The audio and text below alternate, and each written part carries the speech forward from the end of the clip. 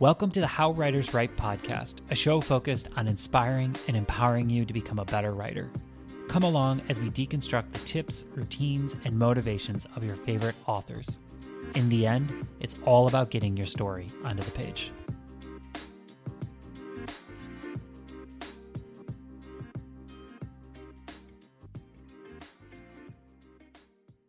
Hello and welcome. This is show number 1.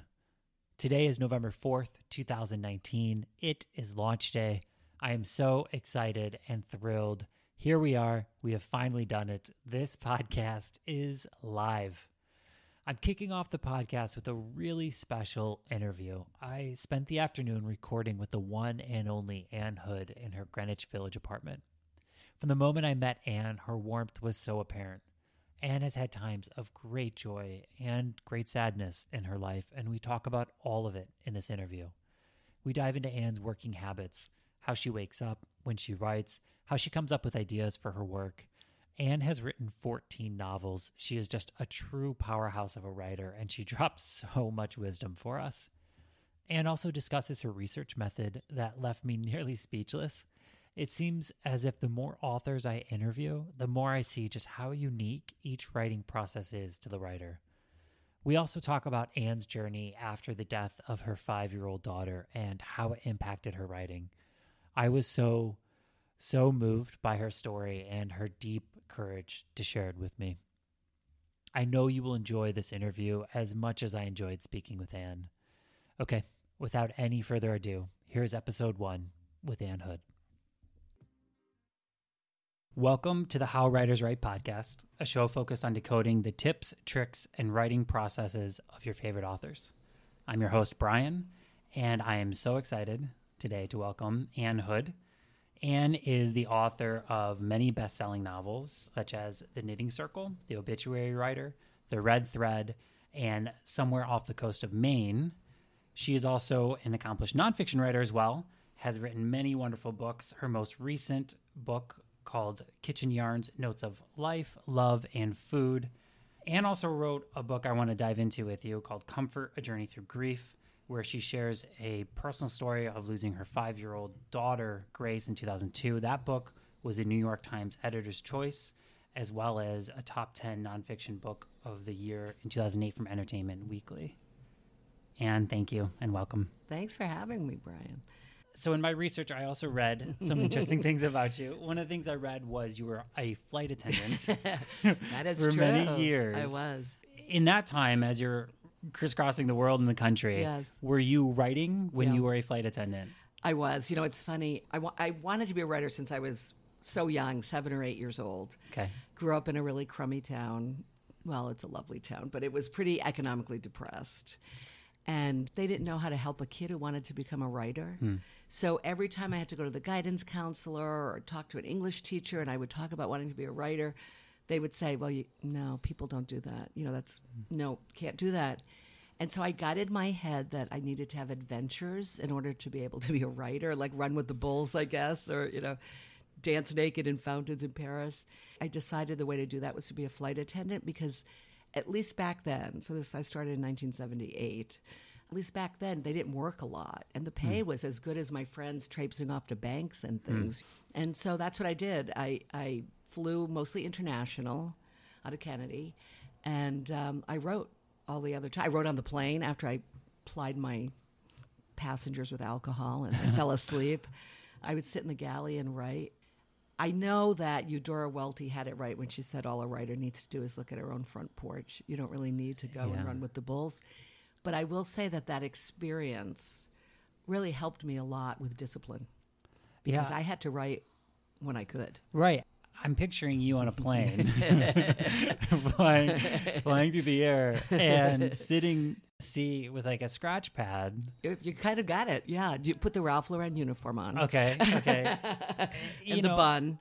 and so I think one of the things that's interesting with a structure like that is you have to know how to really quickly fall into the work. Exactly. You're not warming up. Yes. You're not like reading a few pages. It's like, I've got 15 minutes. That's exactly right. And here we go. Yeah. Like, how did you do that? Because I think that's really hard to do. It's hard, but it's just so necessary. Right. Now I think, and You know, you can discipline yourself to write at the drop of a hat. You can't, however, choose your family. I happen to have grown up in a large, very noisy, very, I'll say loving, you could also say intrusive Italian family. Okay. And so I grew up with noise. Okay. And I grew up with, what are you doing alone in your room? Why are you weird? Sit at the table. No one will talk to you, but you must sit right here, you know. So I learned to write with noise. And when I had a few minutes, even as a younger person living at home, the discipline kind of, I grew into it. You know, it started when I was young. And then right after college, I went to work for TWA, and I didn't have that. I couldn't do that thing that we're often told to do, which is write for 2 hours a day or find those hours, whether it's you're a morning person or a night person. I was upside down. I don't know if I was morning or night. And I was always jet lagged. And I realized if I wanted to write, I just had to do it. And so I think so much of it is determination and, of course, discipline, right? Right. When you were on the plane and you were trying to get into writing, did you ever way to keep track of like, okay, here I was at an hour and a half ago, and now I've got 15 more minutes. So I'm going to scribble out 15 more minutes. It's funny because I do this even now on the computer, but when I finish, I write in all caps, like the 3 next things. Okay, like a Hemingway, I think, guess said the that same is thing. where I got the idea, actually, now that you say that. Yeah. I don't always do that. When I go back to the work, sometimes I've changed my mind or I don't even look at it. But it helps me just stay on task, I guess. Okay. And so I used to do that. I used to carry notebooks. You know those ones, they're like composition books? Yeah, yeah. And I used to have blank ones, and I just filled them. And when I had to go and like serve drinks or something, I would just write in capital letters the next scene or the next thing that I needed to get to. Yeah. And that helped because you'd open it and say, okay, here I am. Okay. So I've traveled a lot for business personally in my old work life. And there's something about being on a metal tube, 35,000 feet in the air, which brings out like the weirdest parts of people. Yeah. Like I've never seen human behavior quite the way I've seen it. I feel like on an airplane. Yeah. How long were you a flight? 8 years. For those 8 years, do you feel like you've taken some of those illustrations from that time? Like have those worked their way into your books in any way? I don't really think so because flying has changed so much since I did it. People were actually kind of civilized in the good old days. Oh, man. Seats were spread out. People didn't get claustrophobia and like angry because their tray table was in their lap because the guy in front of them. That stuff didn't happen. So it had to be really weird behavior, and then that would be too weird to put in fiction. Like no one would believe some of the stuff I saw. Right. I sometimes sit on planes now and look around and just say, I could not be doing it now. Do you ever like give like I've been here, are you extra nice? I always tell the flight attendants because it has gotten us a lot of champagne. And they're like, I'm you were a flight attendant? And when we leave, it's like, it's for you. You know what it's like. You know. That's amazing. I'm always interested in transitions with people. I always think that there's something really special and profound about the in-between points in life. Yeah. And so as you were a flight attendant, did you ever think to yourself, this is what I'm going to do? And then how did you go from working as a flight attendant to becoming a working author? That's a huge jump in between those two things. Yeah, it's kind of a funny story. I have found that my life has not been a lot of epiphanies of like, now I know what I must do or who I should marry or where I should go, but kind of gradual stuff. So I was a flight attendant and I was writing what became my first novel. I thought it was interconnected short stories, but it became Somewhere Off the Coast of Maine. And I had a darling boyfriend at the time who asked me what I was writing. What do you do in those notebooks? Because they were everywhere. Mm-hmm. And I told him that I was writing these stories, and he said that he wanted to read them. I showed them to no one. That was another big part of my writing life. It was very secret. I was very private about it. He thought they were good, and I trusted his opinion. He said, why don't you go take a workshop at NYU? And so I took a workshop with E.L. Doctorow. I wasn't enrolled in a program. I just went to him and said, can I sit in? And he said, sure. It was a workshop, but he didn't read anybody's work. And so he just talked. And I learned so much that semester that I decided I could maybe enroll in a class, like do it for real. That's amazing. And that person recommended me to the Bread Loaf Writers Conference. And I had never heard of it. I mean, I was not in the writing world at all. I said, I can't go away for 2 weeks. I work the most in the summer. Like, I fly internationally, you know. And he's like, well, find a way, because this is a really big thing I recommended you for. You got in. So I called in sick for 2 weeks, the 2-week flu. Mm-hmm. And I went to Breadloaf. And I always say that's when the change really happened, that I got validated for what I was doing and people wanted to help me, and they did help me. What's interesting is it seems like there was a lot of writing way before this point. Like you were filling up composition. I was. The ones that's like the black and white checkered. That's the one. Yeah, those are the ones. I love those. Yeah, the black, white checkered covered. I mean, that's such a formative time. Like, how did you come up with stories in that time, and what were you writing, and why were you writing? You know, I mean, what? I think a lot of times when we write, we're exercising something out of our soul. Absolutely. And so, do you feel like at that time you were read so much and now I want to try and do it myself, or was it like, I've got something I need to get out? You know, I filled those notebooks, although there was a period of time in middle school where they were purple with daisies on them, but I filled notebooks most of my life.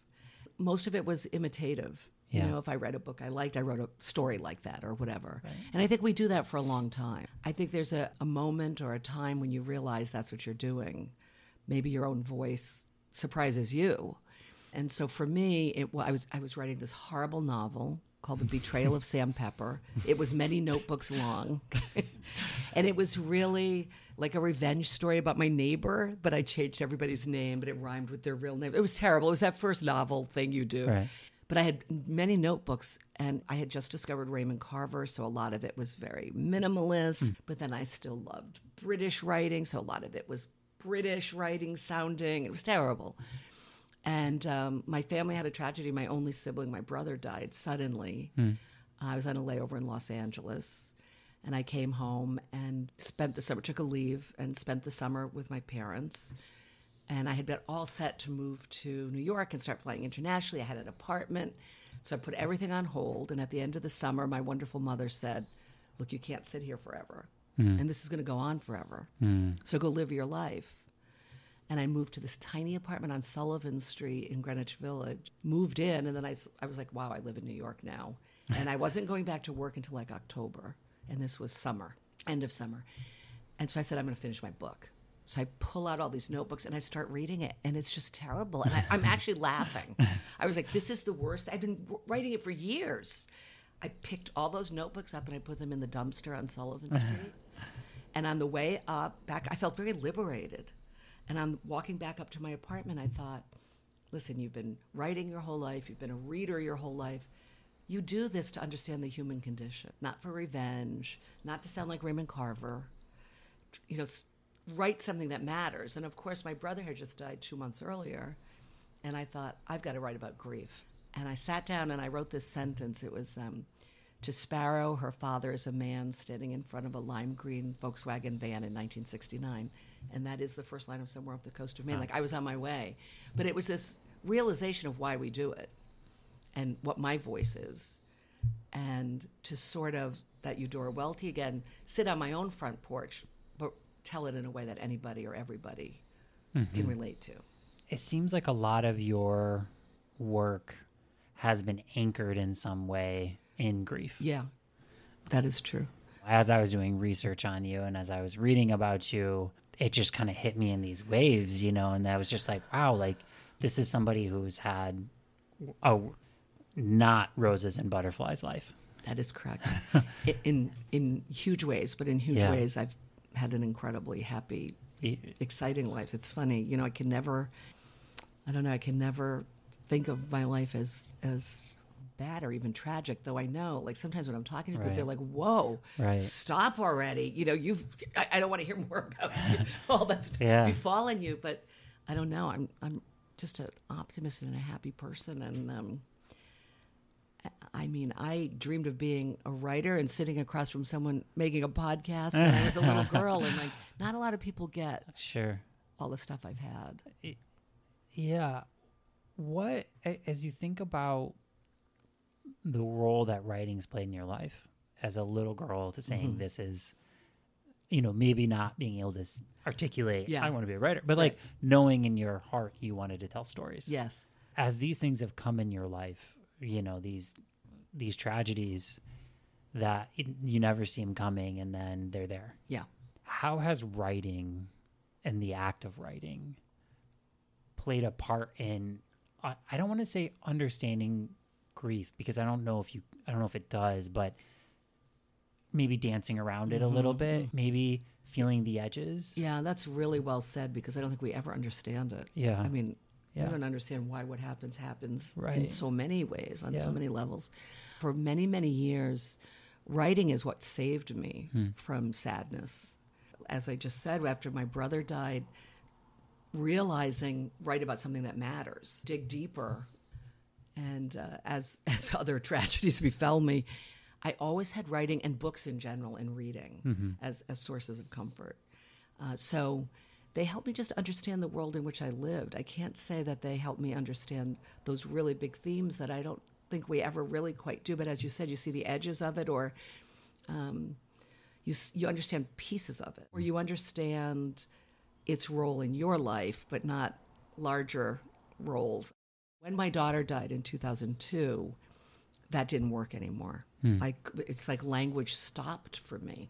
I couldn't even read. Like, I remember somebody brought me a People magazine, and oddly, Michael Jackson had gotten married, and like Elizabeth Taylor was his maid of honor or something.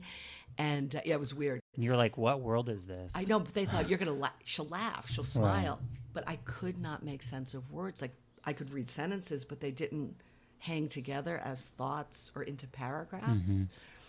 And so it was the first time in my life, really, when writing didn't help me and didn't save me, nor did reading. I mean, I couldn't read anything.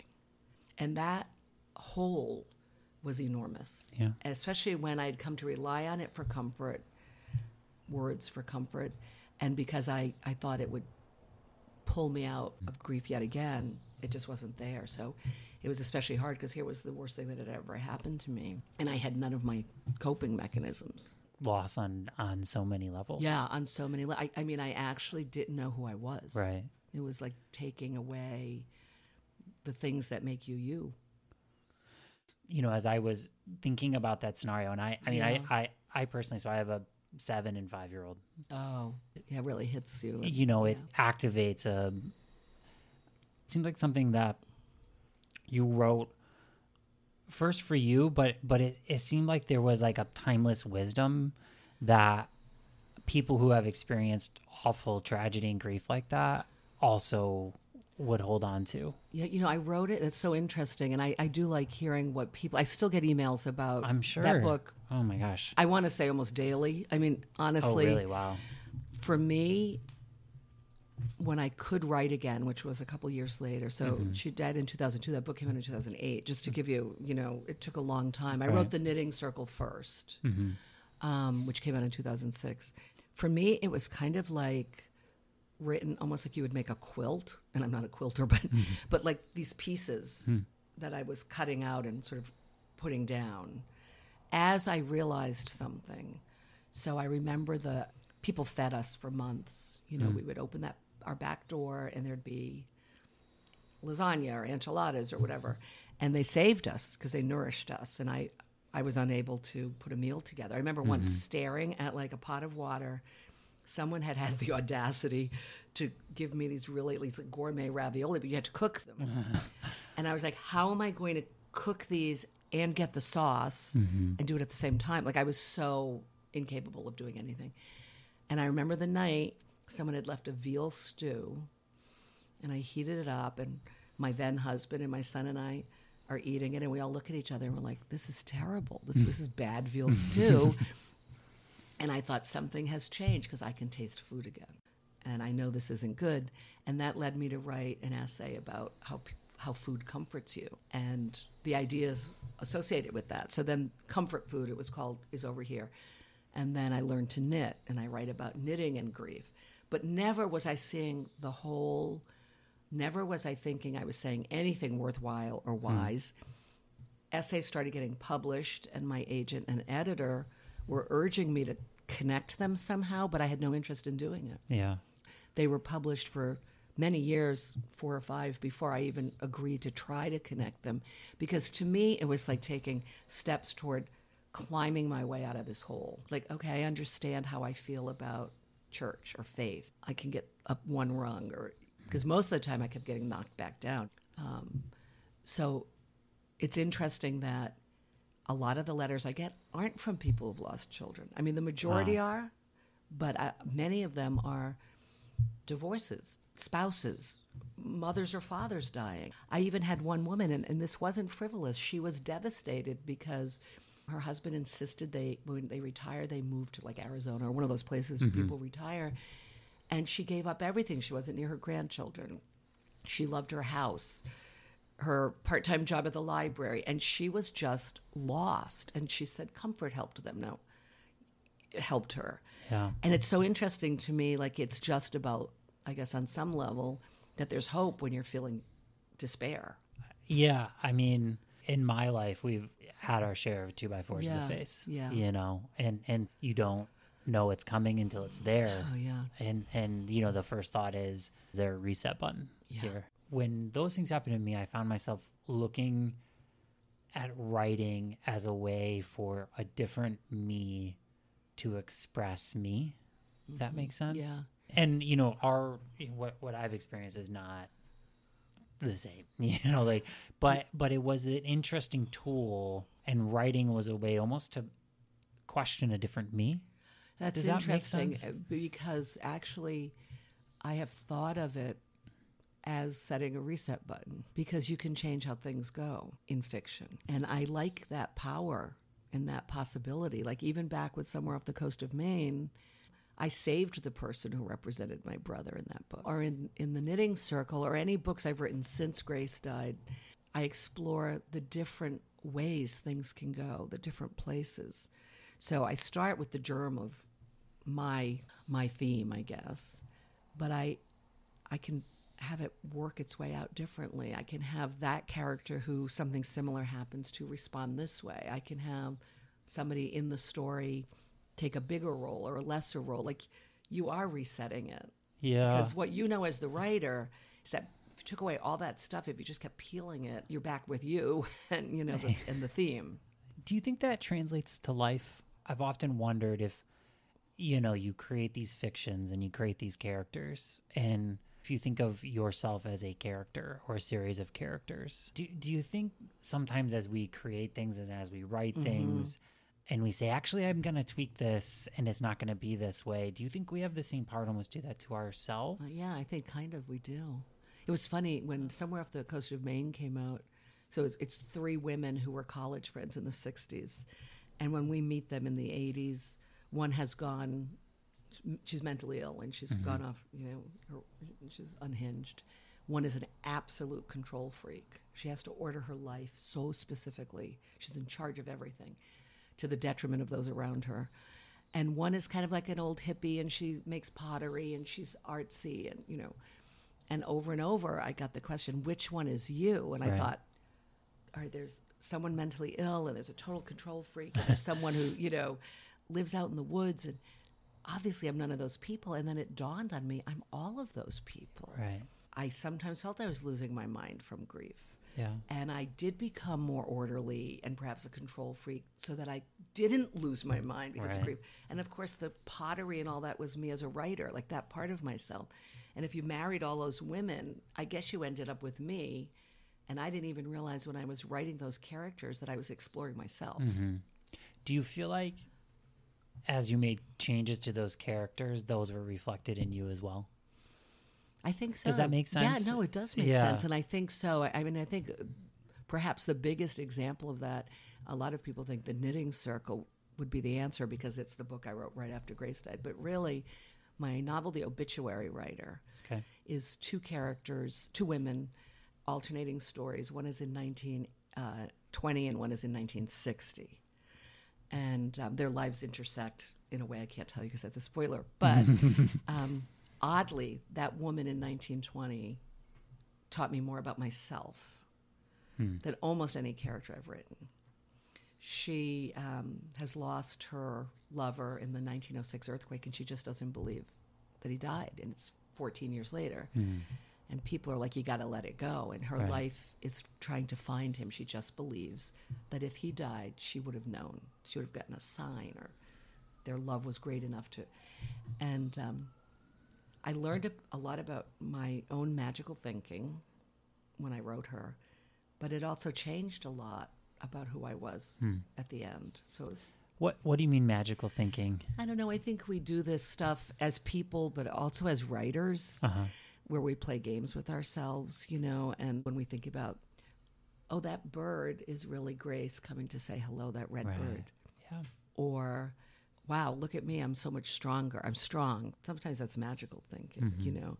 So it's just looking for creating worlds that aren't exactly provable or maybe real. I don't know.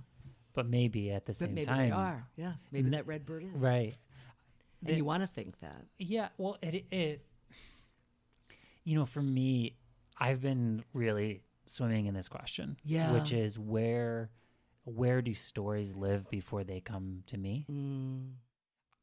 Any writer, I was just having coffee with a really good friend of mine. She's a writer.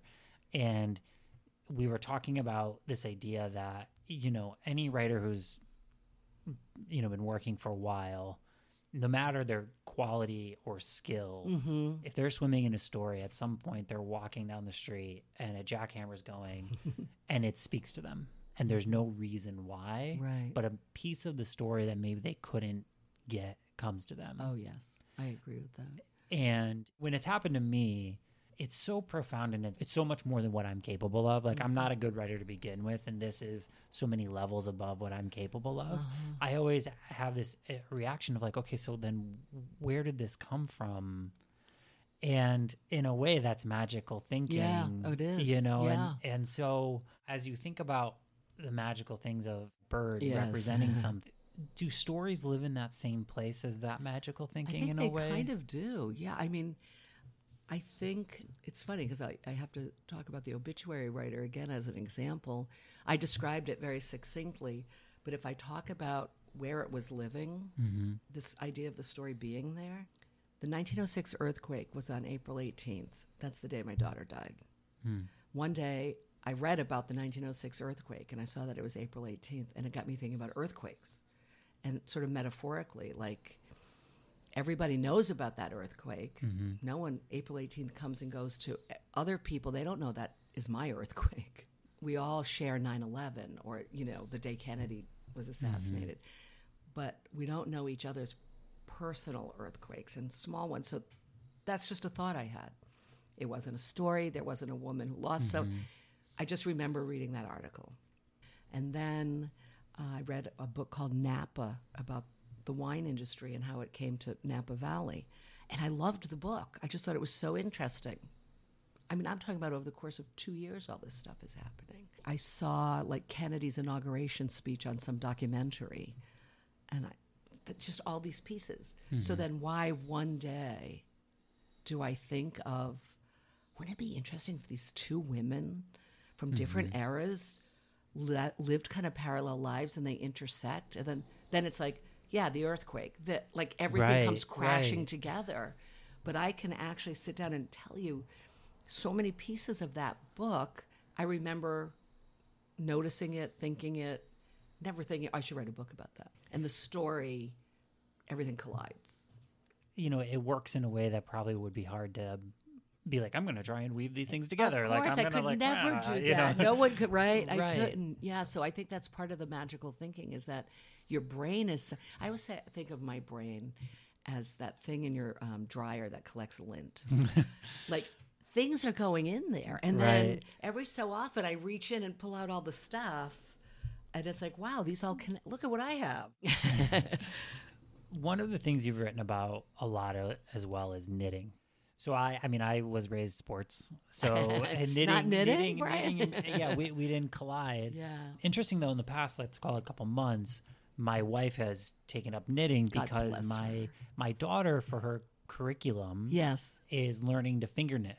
Oh, is she at a Waldorf school? Yeah. I mean, my wife homeschools her, so she homeschools Waldorf. Okay. And so she's learning these finger knits, and also learning to read at the same time. I know that's that theory with Waldorf schools that they go together. It's so interesting to see the two worlds, and I had never really connected it as being, I'd never seen it as being connected until I started to read more of your work, and I realized how interconnected, this like learning, reading, grasping language, but then also this really slow, methodical, intricate. I mean, I watch my daughter, she's 7, doing these things over and over and over.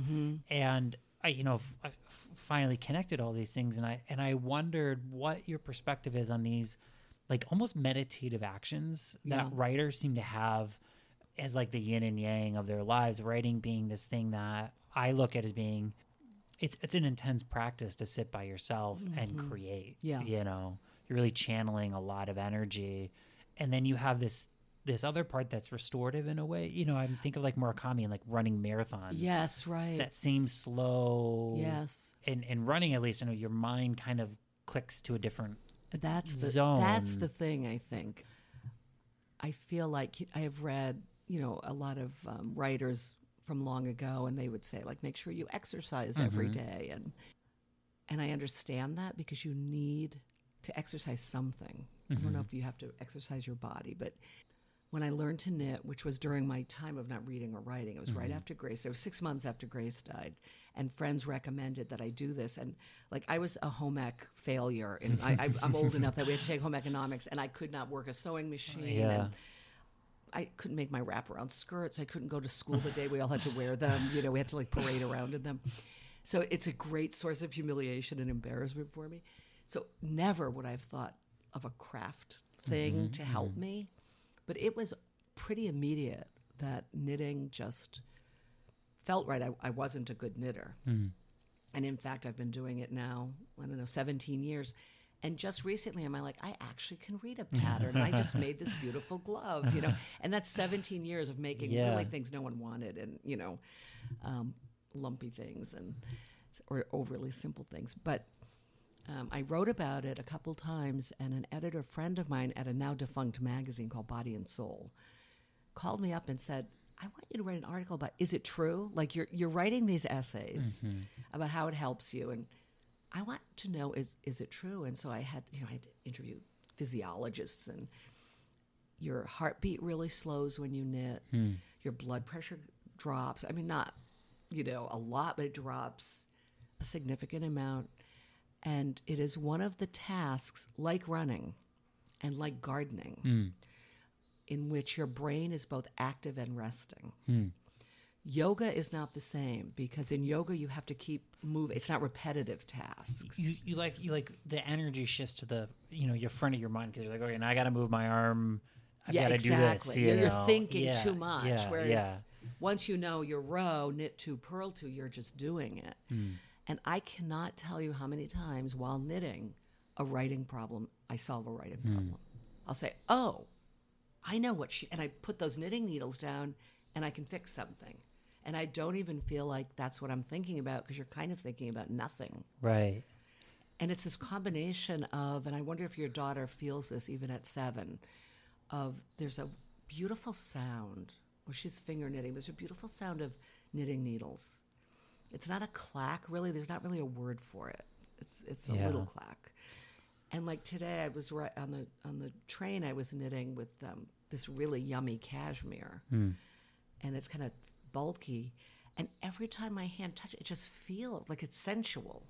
Like I kept thinking, I love the way this yarn feels, And so it's a whole sensual. It's sound, it's feel, sight.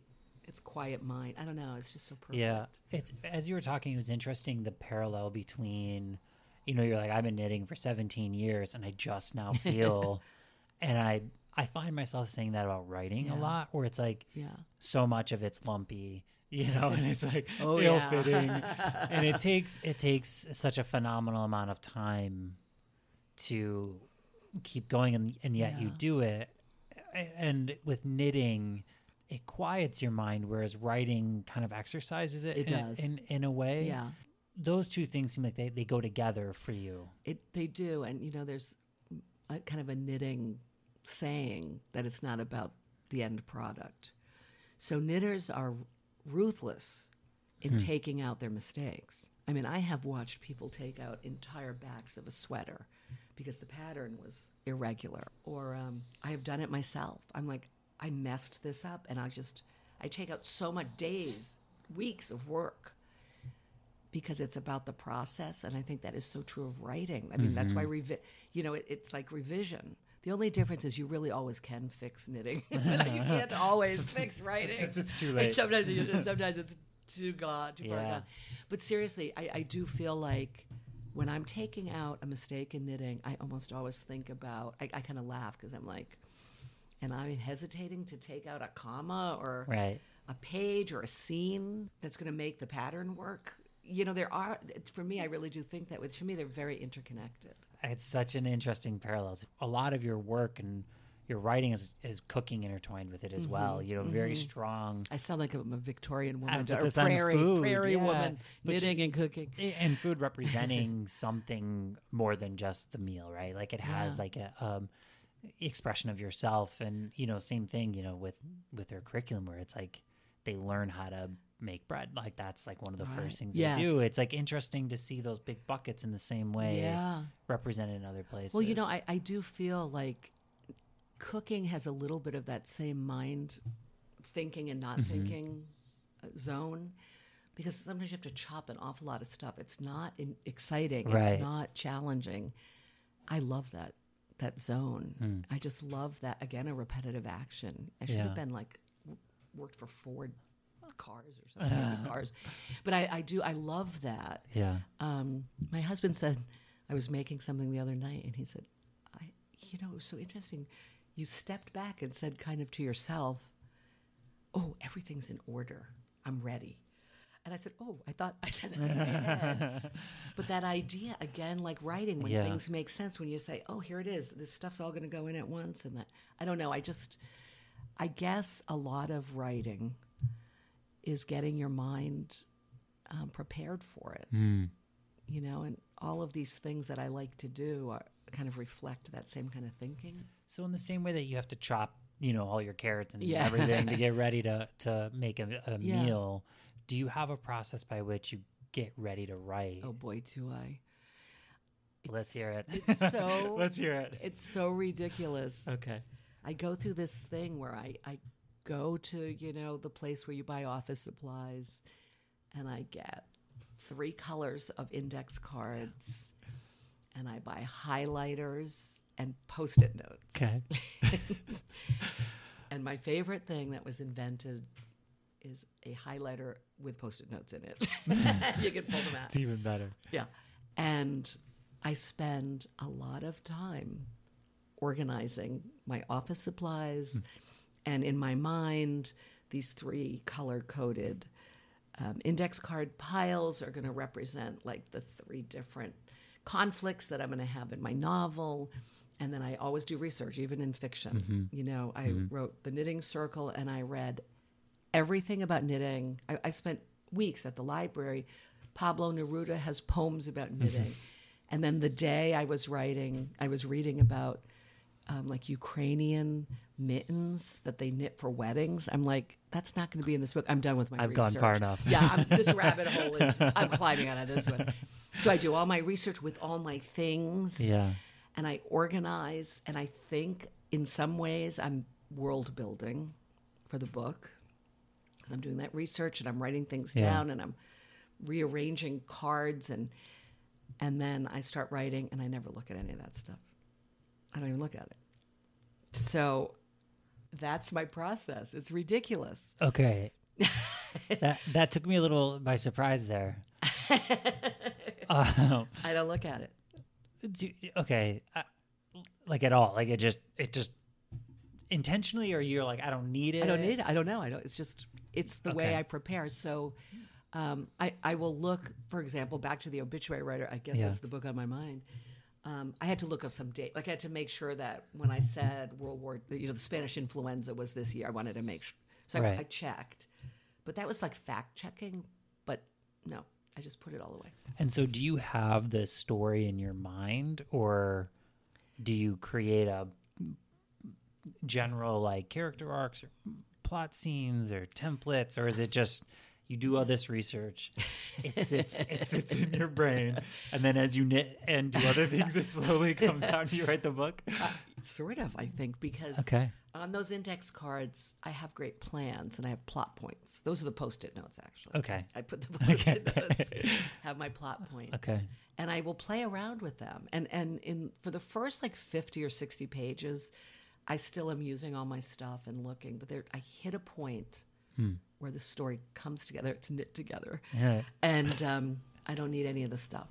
Okay. So I'm working on a book now about my days as a flight attendant. It's actually it's nonfiction, but it's actually about that job for women and aviation. It's about a lot of things through my lens, because I happen to straddle what they call the glamour age of flying, and when it started to change. The 8 years I was in that industry, a lot changed.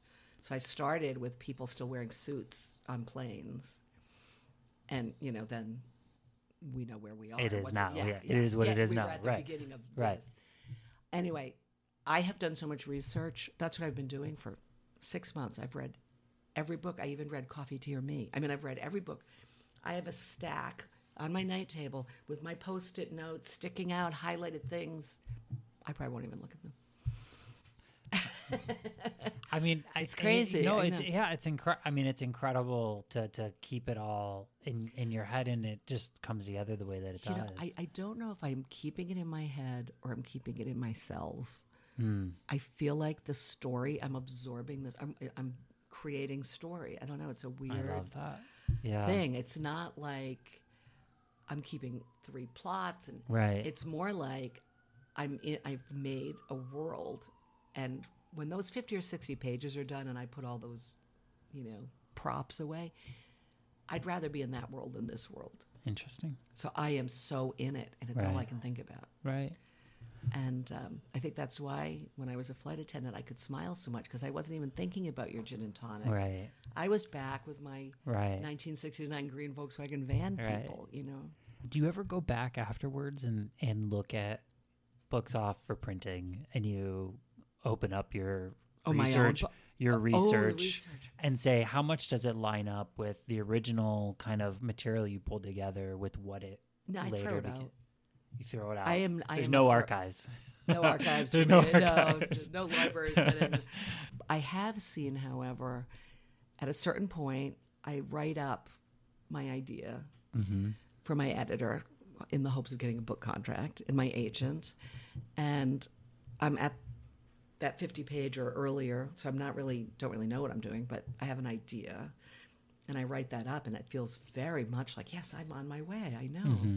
And I have looked at those, and it's laughable. I mean, it's so different. Oh my gosh, so different. What's your working habit? Like, are you morning, night? How many hours daily? Are you like, whenever it happens, it happens? Well, it's really hard because I'm not a morning person or a night person. I'm an afternoon person. Daytime person.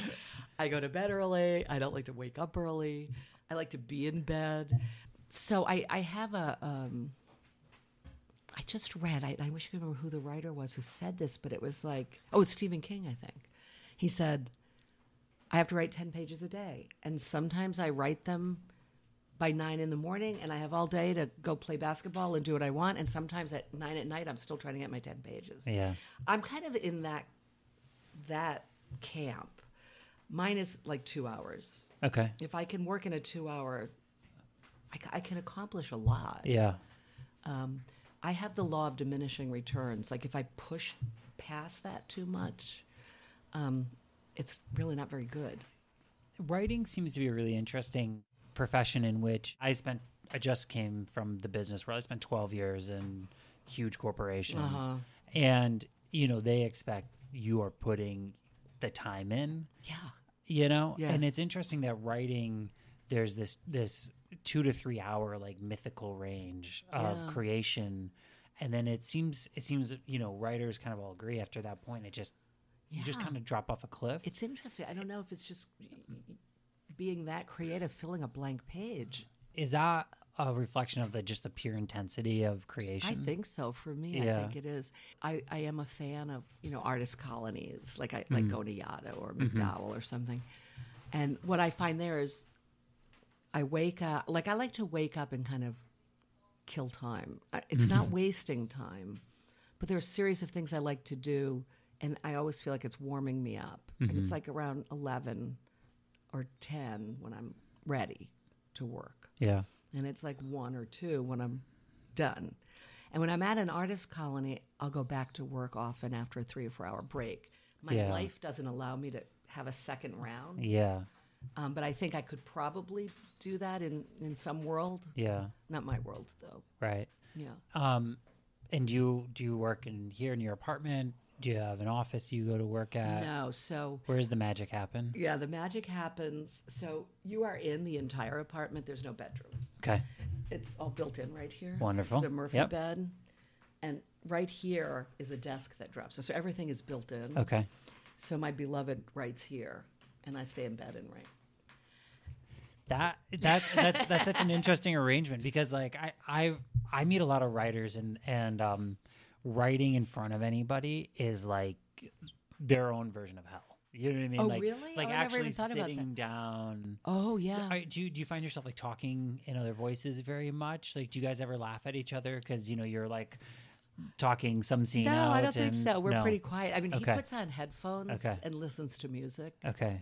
and So- I just write. You just go know. off in your own land. Yeah, I love mean, that. my world is kind of funny, and I will say that in my Providence, I live in a loft in Providence, and there are many chairs and couches and things, but I still prefer pajamas and bed.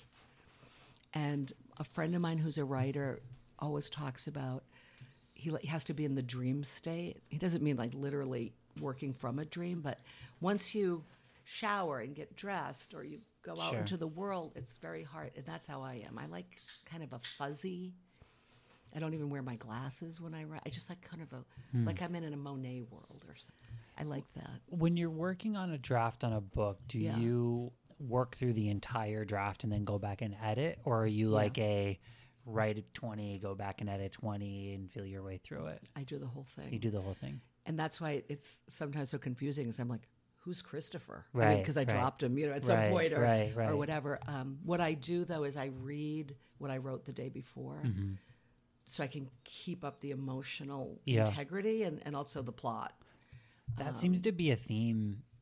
Is A it? lot of writers I Yeah. speak with say the same thing, which is they go back and they read whatever they were working on. They don't edit it. No. They just let it be.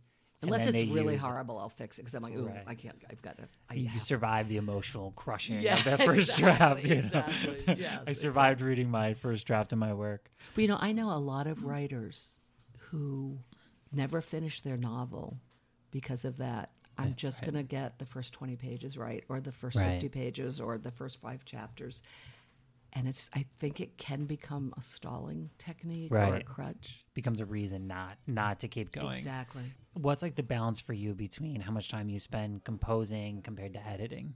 Oh, it's all revision. Okay. It is all revision. I really the poet William Matthews said, revision isn't cleaning up after the party, it is the party.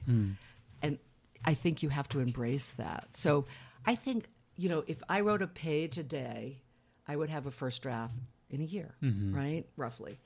It would not be good. It would take me 2 years. Right. I mean, this is kind of funny math, but I spend much more time. I can get a draft out with discipline and focus in a year, 9 months probably. But it takes me 3 to 5 years to get Right. the book you're going to read out. It's all revision.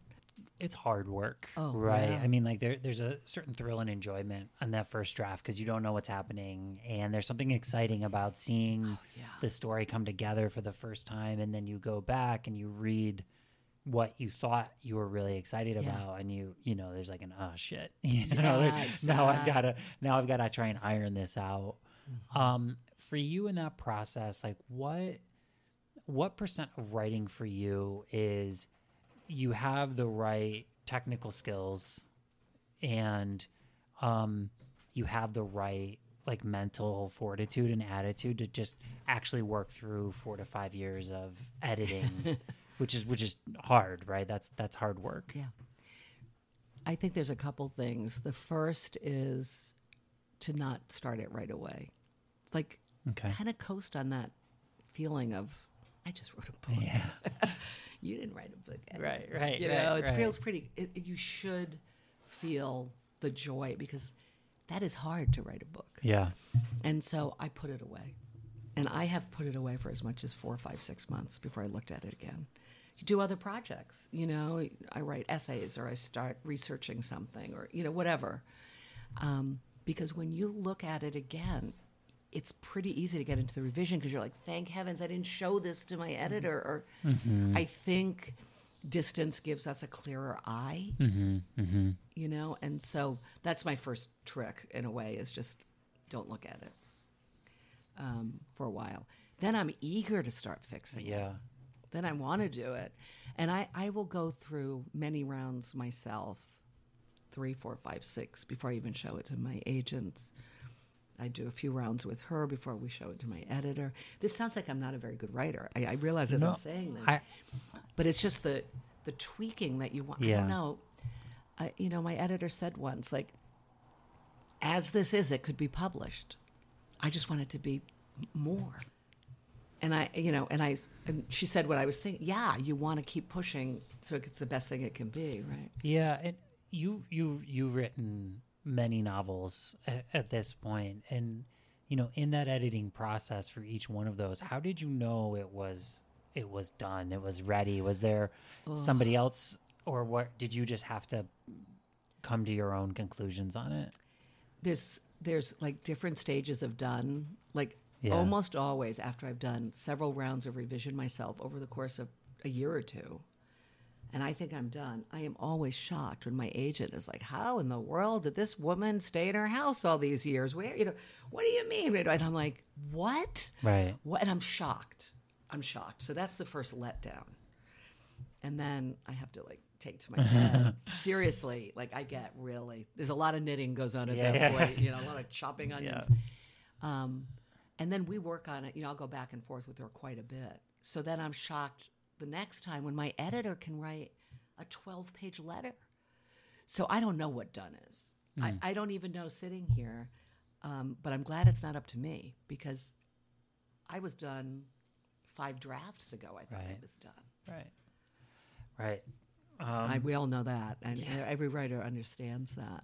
It's good to have another voice you trust, definitely, or voices. So when you're concepting a book, you know, and we kind of talked about this a little bit, when is it you feel like you have the spark, or you have enough to be like, okay, now I've got a book that's ready to go. Like, now I'm ready to write this thing. Yeah, I think it really, there's 2 points. One is that research point, like, you know, when I was with the Ukrainian wedding mittens, or like I remember I'm researching the 1906 earthquake in San Francisco before it and right after it for the obituary writer. And I'm in the library and I'm reading about illegal Chinese gambling dens. So I guess you just reach this point where you're like, done. Yeah. Not going to put that in the book. So that's the first, I'm ready. What about before that point? Like, how do you get to the point where you're deciding, I'm going to write a book on this relative topic? Yeah. So, you know, it's that collision of events or thoughts or details that sort of get a spark. You know, I'm like, okay, yeah, I read about the earthquake, and she lost her lover in the earthquake, and oh, Kennedy's speech, I'm going to use 1960, and I know a lot about 1960 because I remember it, you know, and I'm going to go and buy Old Life magazine and look at what was happening in advertising, what people were reading and thinking about. So you get very excited about all these ideas, kind of knowing a story's bubbling there, and then you do all that research, you're ready to write, and then it's sort of like torture for 50 to 100 pages where you're like, so what if her husband's missing in an early, you know, who cares that she worked for the Kennedy campaign? And it's just not, so you have this one spark where everything connects. I'm ready to write, and then nothing is connecting. That's how it feels to me. And then somehow around page 50, 60, 70, the bigger spark happens, and then I can... A couple more questions. Yeah. A lot of people, there's this belief that, well, when I finish my book, then I'll be really happy. And then there's when I get my agent, I'll be really happy. And then it's when I get my book published, I'll be really happy. And then on and on and on and on and on it goes. Yeah. And I'm grateful to talk to somebody who's been writing and a working writer for so long, because here you are, a dozen books later, Yeah. And as you look back, was there any point in which you thought, okay, now I've gotten to where I wanted to be? Or do you feel like now there's this other plateau that you're saying, here's the next thing I want to get to? For me, they're very personal and not necessarily that interesting. Like, it isn't a money thing. It isn't a movie deal. It isn't a prize. All those things would be lovely. All those things are lovely. Right. But there's personal things. Like, I want to be able to tell a story that does this, or I want to be able to tell a story in this way that I haven't done yet. And I heard Tim O'Brien so often talk about when he wrote The Things They Carried, and someone coming up and saying, you've got to stop writing about the war. You've got to get over the war, And when they walk away, him thinking, I got to start over. I didn't do it right, because she thinks it's about the war. And I'm writing about love. And so I think it's that idea of, you don't want that struggle to end, though. I always want to be trying that next thing. I think it would be very sad to feel content with what you've done or what you have. I think nothing will ever replace the day you see your first book at a bookstore. Like, it's great when this box arrives, you're like, I have books, and you hold them and you smell them, and it's so great, and my name's on them. But there's nothing like they weren't sent to you. They're like in the world, and you see your book in a bookstore, and that is a pleasure that is not diminished. Yeah. So, my 14th novel comes out, and I'm like, it is on the shelf of this bookstore. I don't ever want to lose that feeling. And the only way you're going to keep that feeling is to keep writing things that are going to be on shelves in bookstores. And that's a personal thing.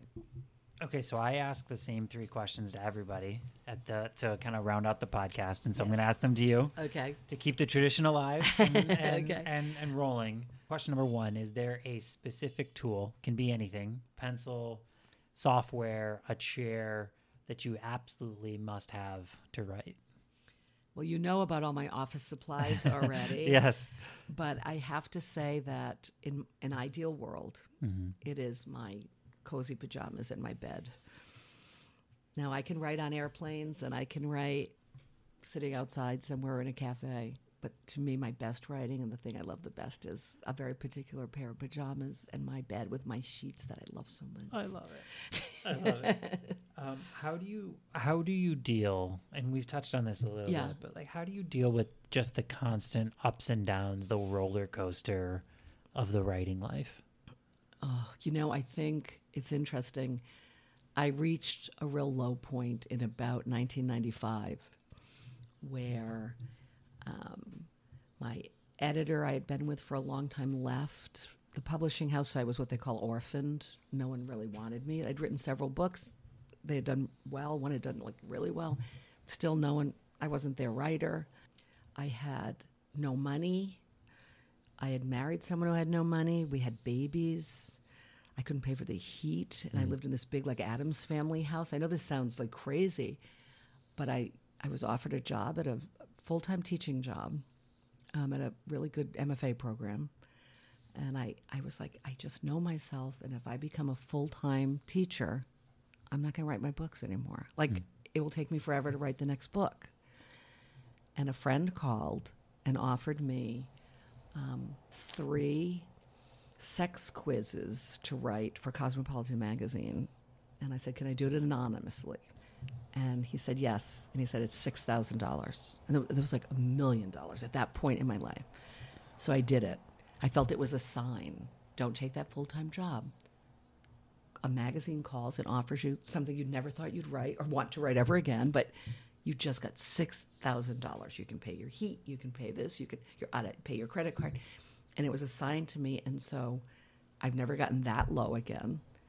But I just know around the corner there is something. I know I'm like Pollyanna. It's terrible, but you have to get that low to know that you can pull yourself up. there's something about when you pursue something of the heart, it's going to cost you something. Yeah, and you're going to give up stuff. Right. Right. Over the years with ups and downs. Right. It's not going to be free. Like, it's not going to be... No. Like I said, he came from the business world. Yeah. And there's a reason, I think, why that life is so attractive to so many people. It's because it doesn't cost you personally anything. Right. You know? That's right. You show up and you have a great paycheck. Yeah. And health insurance. Yeah, and we get 2 weeks off with, all this stuff. Right. And the bar of success is fairly low, Yeah. right? I mean, it's not that hard to be successful in that world. Whereas when you deal with things of the heart, whether it's writing or whatever, there's this thing where you have to pay some price, and that doesn't mean you're gonna live on the streets and be destitute. Yeah, and it's not a Faustian bargain, but it's right, but you're right. You give up stuff. There's a sacrifice, Yeah. almost. I love what the painter David Hockney said. It's something like, many bank presidents on their deathbed wish they had been painters, but no painters on their deathbed wish they had been bank presidents. And I right? completely agree right? as It's well. what you're saying. Yeah. Right. Okay, so the last question Yeah. is, if you could give it a piece of advice to yourself when you were, flight attendant and you were just starting to get into this game, if you could tell yourself one thing then, knowing everything you know now, what would it be? This is terrible to say, but I wouldn't have done anything differently. So I guess I would just say, keep going. I love it. That's a perfect way to end. Anne, thank you so much. I appreciate it. Thank you. Thank you so much for listening. But right now, I need your help. Please, please, please take 15 seconds and rate and subscribe to this podcast. This is a huge, huge deal for us. I'll spare you the details why, but just trust me, your support means the world. So just stop. Yes, you. Just open up your phone and click subscribe and give us a rating. Be sure to follow us on Facebook and Instagram at How Writers Write. Your engagement counts so much. Thank you again to Anne Hood for her gracious interview and all of her wisdom. Also, thank you to Charlotte Cusano for producing the podcast. I'm your host, Brian, and thank you for listening. Go rate and subscribe.